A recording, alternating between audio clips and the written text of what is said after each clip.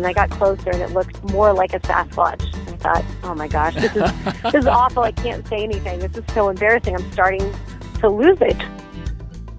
You're listening to the Adventure Sports Podcast, brought to you by 180 Tech. We talk with adventurers from around the globe to bring you the inspiration and motivation you need to get started in the outdoors or to keep you moving if you're already there.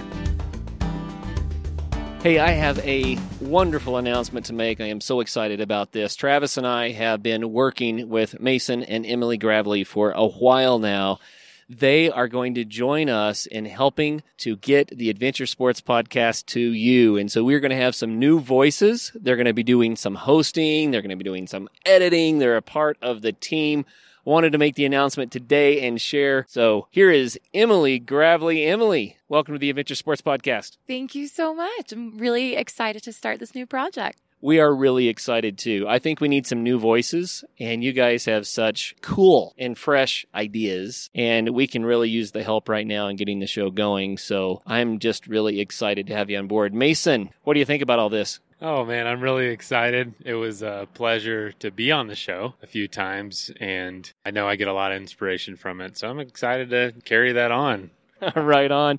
So those of you who have been listening know that Mason was on the show 2 times. He is the guy who told the amazing story of going to northern Alaska and biking all the way to Florida with his roommate from college. And then Mason went on to cross the United States several times, over 25,000 miles of transcontinental rides, including a tour of national parks and the Tour Divide and a bunch of other stuff. Now Mason has agreed to be a more permanent voice on the Adventure Sports Podcast. So we're excited about that. So Emily, give us your background. What's your history? So I am fortunate enough to be married to Mason. That's a pretty exciting piece of news. The most exciting thing that I do right now is teach 10-year-olds. So I'm just living vicariously through everybody that we interview, but I'm excited to learn a lot more about it and push myself out of my own comfort zone as well. Right on. And you also are involved with athletics at the school, right? I am. I am the co-athletic director of a K-8 charter school, and I am a girls basketball coach and an elementary school tennis coach. Right on. And I should mention that Mason and Emily also work with a company they own called Camp Crate. Mason, tell us a little bit about that. Camp Crate is just basically a travel agency for backpacking trips. So you contact us, we help you plan a trip, and then we rent out all the gear you need and then send it to you. Fantastic. Well, I am so thankful that Emily and Mason are joining the team and that they'll be working with the Adventure Sports Podcast, taking larger and larger roles going forward. So at first, you're going to be hearing a little bit from them and then more and more and more from them. And I'm sure we'll have further announcements in the future. Hi, friends. Kurt here. I have an ultra runner, a trail runner magnifique today. This is Mallory Brooks. And a little history on Mallory. She came to trail running when she was going to college at the University of Colorado. She was a rock climber, and a friend convinced her to try the Pikes Peak Ascent back in 2006. Prior to that, she had done trail running and hiking just to get to climbs, but when she did the Pikes Peak Ascent, then she got hooked. And since then, she has run the Palo Duro Canyon, 60 miles of the Canadian Death Race, the Grand Canyon rim to rim to rim, the John Muir Trail. She's also run around a dozen races in like the 50 to 60K distances, a few 50-plus mile races. And last summer, she set a new speed record for the Wonderland Trail, fastest known time with Allison Maxis. And that was really cool. That was a 93-mile event. Mallory also co-owns with her husband Spectrum Trail Racing, and she is a trail running coach, and we're excited to learn about trail running today. So Mallory, welcome to the program. Awesome. Thank you. I'm flattered to be on it. Oh, yeah. This will be a lot of fun. I am just always blown away, Mallory, every time I talk to someone that is an ultra-distance runner. And it's becoming more popular now than it used to be. I think it's growing as a sport. It is. But it just blows my mind because I never managed to get past about the half marathon. You know, that was about as far as I ever got. So how do you guys do it? You know, I feel like people love what they're good at. right? And I was never fast. So I had to figure out a way to be great and to be, it was fun to chase the podium and to see how well I could perform against other people. And 5K distances, I came in back of the pack. 10K, okay, middle of the pack. Okay, marathon, maybe top 10. And I kind of just kept going with that. Okay, I seem to be doing better and better the further I go because I don't have that quick turnover, that speed. But I do have that kind of willingness to go to this dark place and just be okay with kind of buckling down and doing something for 6 to 30 hours. Wow. Well, in way of kind of giving the listeners a feel for what this is all about, will you tell us about the Wonderland Trail record that you set and what that was like? By the way, for the listeners, the Wonderland Trail, it goes all the way around Mount Rainier. It does. Yeah. And 93 miles, a lot of ups and downs, probably a very challenging trail to do this way. So tell us about that. When we were living up in Seattle, my family and I had heard about this fastest known time that a woman up there had just set on the Wonderland Trail. It's 93 miles. She had done it in about 31 hours. And I kept thinking, I cannot move fast, but I can move for a long time. What if that's something I did? And I'd already summited Rainier as a 16-year-old and kind of gone away from mountaineering and more into trail running. So it was a different way to experience that mountain. And you can think about the trail as like a pie crust. It basically goes in a circle and it's up, down, up, down, up. It's constant. There's really nothing that's a sustained flat. So you're either kind of bombing downhill or you're just plugging away at some power hiking uphill. And I thought I really wanted to try this, but I don't think I want to do it alone. And I am a coach here at Rogue Running in Austin, Texas. And there's another girl here at Rogue who's an exceptional runner. I mean, wins the Austin Marathon, Olympic qualifier. She's amazing. And I just thought, let's just put it out there and see if maybe she'd want to do this with me. And she didn't say no. So I just kind of kept working on her. And eventually Allison Maxon said, you know what, let's go do it. I feel like too many people have told me to go try this. So once I had somebody that believed we could do it, I believed that I could do it. The planning is all part of the fun. You get maps out and you get to decide which direction to go, which actually we switched that plan about a week before, kind of for methodical reasons, but it seemed kind of crazy. The whole thing seemed a little crazy. And we just thought at the end of the day, if worst case scenario, I got to spend a day and a half with somebody I really admire. And I got to do this great hike. And that's the worst outcome. The cards all fell in place. Everything worked right. And we ended up breaking the record by about 2 hours. And that was a pretty unbelievable experience. And so by 2 hours, your time was around the 28-hour mark, am I right? Yeah, we did a 29-hour, 12 minutes. 29:12. Wow. Yeah. So it was a pretty solid break. Well, that's what's fun about that is, first of all, the idea that you could do 93 miles on foot that fast in that kind of a condition. That's remarkable. But then the other thought I have is, wait a minute, you were running for that long? You know what I mean? I wouldn't say we're running all of it, but there was, at any, regardless of if you're running, actually turning your legs over as quickly as you would have to be considered running, our heart rate was high for 29 hours. I remember thinking that at the beginning, okay, you've got to get comfortable with heavy breathing for 29 hours, or, 30. We weren't quite sure how long it was going to be. And it's a lot of, do not make a mistake. Don't go down the wrong trail. Pump water as fast as you can. Don't leave your backpack behind. Don't break your water pump. It was self-supported, so we had to be responsible for all of our own things. And although we had our significant others pop in along the trail at spots we weren't expecting them just to kind of check on us, we couldn't take anything from them. And we even had, it was told to them that if they cheered for us, that was technically considered assisting. So we would run by them and they would just stand there and not clap. It was a very awkward experience, but they didn't want to ruin it for us. And they figured, oh my gosh, what if this whole thing gets, an asterisk on it? And they said, it was supported. They had people cheering for them. So they decided to just stay quiet or yell really awful things at us, which was just really comical. I was going to say, did anyone say, "Oh, you guys are doing horribly"? Just don't. I don't know why you're trying. Mostly what they did. You guys look awful. Oh, that's fun. That's hilarious. At least made us laugh. Another highlight of this is that it's 22,000 feet of vertical gain on this trail. Yeah. That is a lot of vertical gain. Getting through these climbs, you earn these amazing views of Rainier from all different directions at all different times of day. So you really feel pretty intimate with this mountain, although you're not actually on it. And one of the coolest stories from that trip was that at about 11 p.m. midnight, when all of the mountaineers start their climb. So mountaineering, you start your summit attempt kind of in the middle of the night so as to travel on the most hard-packed snow and not fall into crevasses. So at about 11 p.m. or midnight, when we felt really isolated and all alone, we looked up at the mountain and we could see all these headlamps turning on, and we could see all these people on their summit attempt. And it was really cool to think they probably can't see us. We'll never know who those people are. But it just felt like, all right, we're all doing something really badass right now, and let's go. You know, again, we'll never know who those people are, but we have some kind of connection with somebody else that was doing something when it felt like the rest of the world was sleeping. By now, you certainly know who Bent Gate is. That's for a great reason. Bent Gate Mountaineering has been sponsoring the Adventure Sports Podcast almost from the beginning, and we really appreciate that.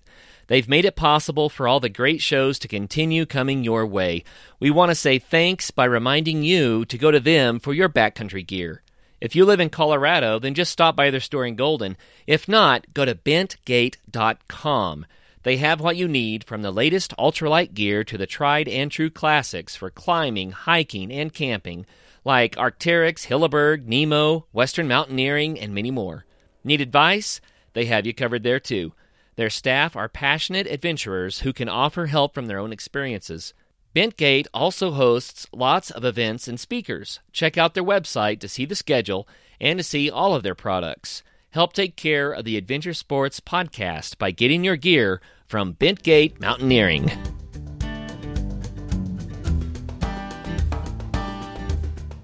So what time did you start your run? We started at 6 a.m. and then finished at about 11 a.m. the next day. Okay, so you ran through the daylight hours, through the night, and then into the daylight hours. And as these races go, is that the best time to start? Or do some people like to start later in the evening? Or how does that work? I think everybody tends to have their own kind of method for it. For me, I knew I would be really tired skipping a night of sleep, so I wanted to be moving for as little time as possible with that sleepless brain. So by starting at 6 a.m., I felt we were really fresh until about 9 p.m.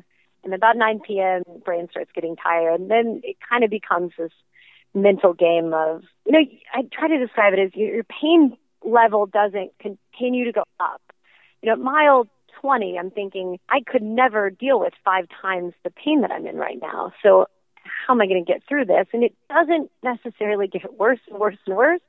It just levels off. So it becomes a game of, can I deal with this much pain for a long period of time? Can I deal with it not going away? And your body does things to try to tell you to stop. And it's this weird disconnect between your brain and your body. Your brain knows you're okay, you're still moving forward, but your body is trying to do things to say, look, we're going to start shutting things down because we're not really sure what's going on.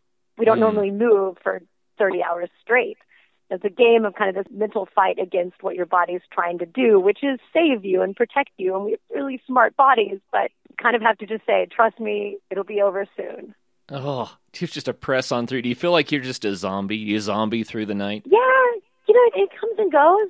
It's got to be, like, the only thing I can compare it to is if you've ever had a road trip where you drive through at night and you kind of zone out and you don't really remember the last hour. And you kind of see things, you kind of don't, and you just keep telling your mind, like, keep looking forward, everything's normal. We had talked about what if we start hallucinating, and as long as we don't hallucinate the same thing at the same time, we'll be okay. Right. We have each other to kind of say, yeah, you don't see a monster. I'm good. Everything's fine. But as we were finishing, we had about a mile to go. That's probably one of the longest miles of my life. We kept looking for indicators that the trailhead was near. And indicators are like, small children hiking. Because you think, well, that kid couldn't have hiked that far. Or somebody holding a coffee cup. Something that shows you we're near civilization. And we were maybe only about a quarter mile from the trailhead, and we both had just said, wow, we're going to have made it not hallucinating. What a great thing. And just after saying that, I looked ahead and saw what looked like a really hairy person just sitting there. And I thought, well, that's really weird. And I got closer, and it looked more like a Sasquatch. And I thought, oh, my gosh, this is awful. I can't say anything. This is so embarrassing. I'm starting to lose it. Just hold it together. Don't mention that you see something. So we just ran right by this Sasquatch-esque thing. And turns out it was one of our friends who had dressed up in a costume and decided to run the last stretch with us. So she was actually there. And neither of us said anything about it because we both thought we were hallucinating. And she just started running behind us and said, oh, my God, neither of you are going to say anything about a Sasquatch in the woods? And we just thought, we honestly didn't think you were real. So she ran in with us. Oh, and that's it was fun. This hilarious finish. Wow, yeah. That's crazy. That's crazy. I have heard such wild stories from people that do these really, really long events about what they have seen. Yeah. That I wouldn't be surprised if you did hallucinate a Sasquatch. Yep. Is that something that you've experienced before? Hallucinating? Yeah. Nothing more than hearing a crack in the woods or, a burned down, cut off tree for a moment can look like a bear. And then you get closer and it's fine. But I've never had any lasting hallucinations. Mostly I just say, don't even look into the woods. You don't want to know. Or is it going to do you any good to know if there's a bear out there? You can't change anything. Just keep moving yourself forward. Now, getting through the nights on these long, long runs, did it help to have Allison there to talk to? Is that part of what gets you through, or is it just a matter of keeping on? It does. I mean, I'd be lying if I said it didn't help to have somebody else there, but it's also one of those, she's not going to, does she actually provide any safety? I mean, if a bear attacks us, we're both going down, but it's just that safety in numbers feeling. There was a point where her voice started giving out, and for some reason my hearing started giving out. So it made for this really old married couples kind of conversation, what you say? I don't even hear you. Let's just stop talking. It's not doing any good. I committed at the beginning to not talking about if I was having any pain. It just made it too real if I shared it with her, and there's nothing she can do about it. And it really only brings the party down if that becomes the focus. So up until we had about 5 miles left, we kind of stayed silent the whole time about how we were feeling and just told stories. And there were times where she said, stop me if I've already told you this story before. And I thought, I'm not going to stop her. We have 29 hours to go. Go ahead, embellish on it. Tell me it again. You can even bring it back in a couple hours. So, yes, it helped to have her there, definitely. Well, you've done a lot of long runs. Yeah. The rim to rim to rim in the Grand Canyon. Mm-hmm. I mean, that's a big deal. I mean, which one of these do you think was your favorite? Ooh, outside of Wonderland, definitely Grand Canyon, rim to rim to rim. And each time I go with somebody else. I've done it 3 times now, and with my husband and with a couple friends, different friends each time. My favorite part about it is when I encourage everybody to start that venture in the dark. And as you start this descent down into the canyon, the sun comes up and you just kind of get exposed to the belly of this beast that you're going down into. There's something so different about a canyon versus a mountain where, it feels, with a mountain, if things go wrong, you turn around and go down and you're okay. In a canyon, if it gets bad, you now have the uphill. You have the hardest part to get to safety. And it's something so scary about just going down into this hole in the earth. And the Grand Canyon is unbelievable. It goes on and on and on. And doing that with somebody each time, getting to be there with them when they experience it for the first time is really pretty magical. And it reminds you how cool it is. And Allison and I have gotten some flack for doing Wonderland fast, and I've gotten some flack for trying to run rim to rim to rim fast. And people don't like that. I don't know why this makes them mad, but that we don't stop and smell the roses, that we're just running across trail. And that's not it at all. We spend so much time looking up and around us, and we never, sprint by somebody. I always move to the side of the trail or make sure not to run up on somebody. I mean, our first and foremost important thing is that we enjoy what we're doing and that we respect that we're sharing the trail with other people. Everybody has their own way of doing it, and we like running. We like trying to see how fast we can run through some of this stuff. Yeah. Oh, sure. Yeah, you bet. For the first time, I do a lot of mountain biking. For the first time this summer, I started mountain biking up around Treeline, and I had never been that high on a mountain bike before. And I was really excited to see the big, grand views that you get when you're that high up. And I actually found myself, Mallory, saying, oh, that's kind of a bummer. All I did was look down at the trail so I wouldn't crash. I had to stop to actually appreciate where I was. And that's why I think I would prefer to hike it, although I love mountain biking it. But I think I'd prefer to hike it so that I could have more time to look around. But then even when I'm backpacking, I'll force myself to stop so I can just look up and see. But, I really believe that different people like to encounter nature in different ways. And in the way that you're doing this, you're not only experiencing nature in an amazing way, you're also experiencing the nature of your body and finding out what it can do. And that struggle, right, between the mind that's saying, I'm in control, I'm doing this, and the body that's saying, what are you thinking up there, That whole experience, that's very unique. And I say more power to you. It's cool to just see generally what we can do and what we're capable of. And our bodies are pretty fascinating, and they want to help us out. Anything that goes wrong with the body, if you really look at the root of what happened during your ultra run, it's that your body's trying to preserve you. It's trying to save you. And it's this cool balance of pushing past what your body's telling you maybe you shouldn't do. Yeah, it's fascinating. So is that what attracts you to the sport? That was going to be one of my questions. These really long runs, trail runs, is that why you do it? To see what I'm capable of. We talk as coaches a lot about what's your statement of purpose. At mile 24 of a marathon, what is it that I could tell you that would pull you out of a dark place and get you to put a little pep in your run? I just do it to see what I can do. And do I do it to motivate others? I like to show my athletes that you don't have to be fast. And I think this is something I'll be able to do later into life because it doesn't involve such impact. But it's just this fun game. And rarely in our lives do we get to be completely disconnected with technology and, the roles that we play in our daily life and just focus on what our body's doing. So it was in a way like 29 hours of active meditation. I don't know. Where it's I only was worrying about myself and Allison. But outside of that, my whole world is, how am I focusing on my athletes and my son and my husband and my coworkers. And it's a really selfish thing that I do. And I recognize that. And it's a massive, massive gift that my family gives me to support me while I do it and the hours of training that go into it. And that's a big part of statement of purpose. And what we are trying to pull at the heartstrings of our athletes is to say, you don't want to drop out. Remember what your family's put into this. It hasn't just been what you put into this. People are slightly more okay with letting themselves down. They don't want to let down people they love or people that believe in them. So we kind of play into that a bit.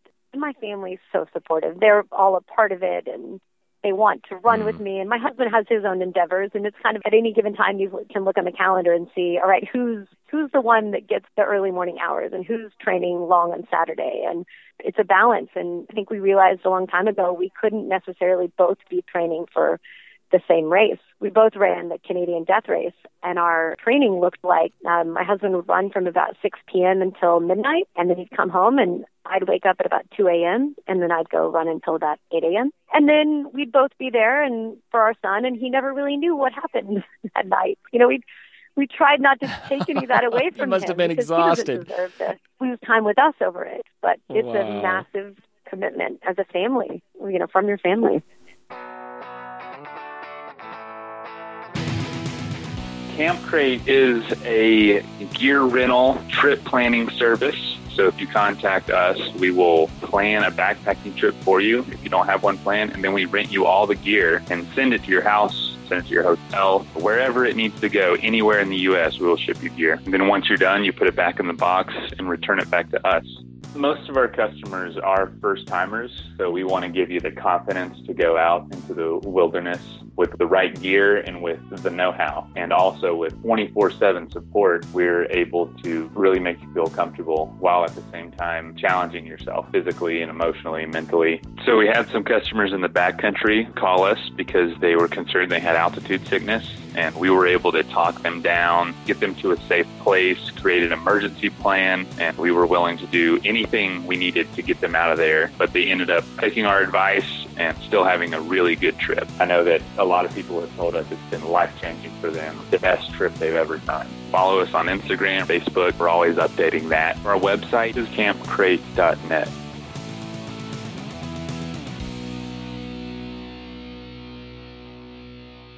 So home is Austin, Texas now, right? It is, yeah. And that's where you have your running business. Yes. Tell us more about Spectrum Trail Racing, what that is. Yeah, so when my husband had graduated from the LBJ school here at UT, and we went up to Seattle for about a year and a half, and we'd been racing a lot down here in Texas. And when we went up there, we started racing with Rain Shadow Running. And I don't know if you're familiar with James Varner's race series, but we're a big fan of his and his series. And he had these parties at the finish line. There was pizza being made, and there was live music, and people just wanted to hang around. And we thought, how has that not been created? How is this? Why don't we celebrate more after these races? You know, in Texas, It tended to be that people just went home. And when we thought, okay, we're going to move back to Austin. How can we bring this new style of trail running to Austin? And Chaos Trails already existed. It's owned by Joe Presitis, and we adore him in those races as well. We thought there was room for a different style. I like to think of the race companies as restaurants. Like a race company can be amazing. A restaurant can be amazing.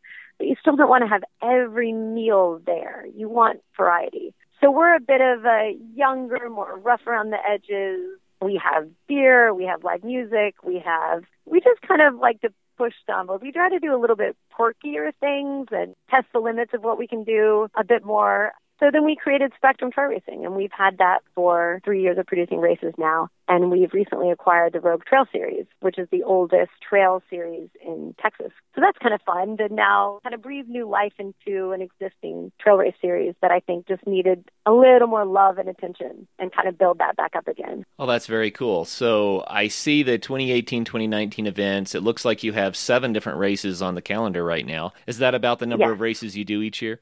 Right now we're about to add one more to Spectrum, and then we have the 3 Rogue Trail series. So it ends up being 11. 11, okay. We open up our season in September, and then we kind of close it down in May. And it's ridiculous to race in the summer. We don't enjoy it. I don't think runners necessarily do. Asking your volunteers to stand out in 100-degree heat for 12 hours is really miserable. So this is Texas, kind of right? Yeah, it's Texas. Yeah, my thermometer says 106. Ooh. So, and that's in the shade.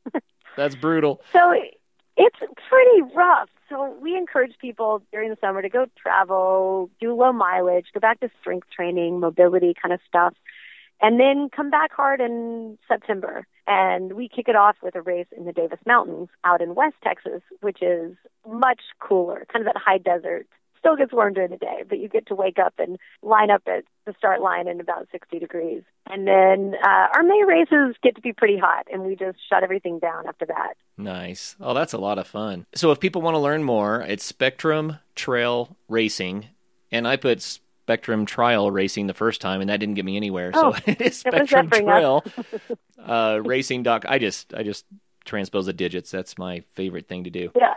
But anyway, if you go to the SpectrumTrailRacing.com, then all the races are there, and there's more information about coaching, and there's some nice blogs about health and the right ways of doing things. I mean, I almost got sucked into reading one on hydration just now and thought, no, I probably should do an interview instead.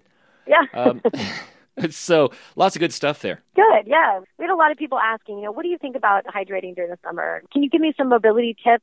And we decided enough people were asking about it that we should just put it out there. We have some book recommendations at the end. We had some people say, what's a good training book? What's a good nutrition book? So we have some variety of different types of books that we've read that we like, that we tell other people to read. And then we have, all of our races and race results and some videos explaining different race styles. We have learned about the short attention span of our athletes. And people like things served to them. You have about 30 seconds to get a message across. We have a video on there that explains race concepts. People don't read fine print. So we have a new race. Well, we did it last year, so this will be our second year to host it. And it's called The Game. And it's similar to Laz Lake Race. You've heard of Big's Backyard. ultra. The idea being that we have a 5K loop marked, and every 45 minutes the gun goes off. So at 8 a.m., everybody lines up, and the only thing you have to do to be able to run another loop is just complete the first loop in 45 minutes. Seems easy enough. The first round, they're thinking, I'm sitting around a lot, this is boring. And then the second one, they don't have as long. Third one, they don't have as long, And it's just a game of who can keep going. The first year we hosted it, we decided, let's just try it out. So we put all of the proceeds back into the race and into an award. And we just told the first place winner we would give them a couple pair of free shoes, $600, gift certificates to a bunch of places. And it's just going to be last man or woman standing and see how this goes. And it ended up it came down to 2 women.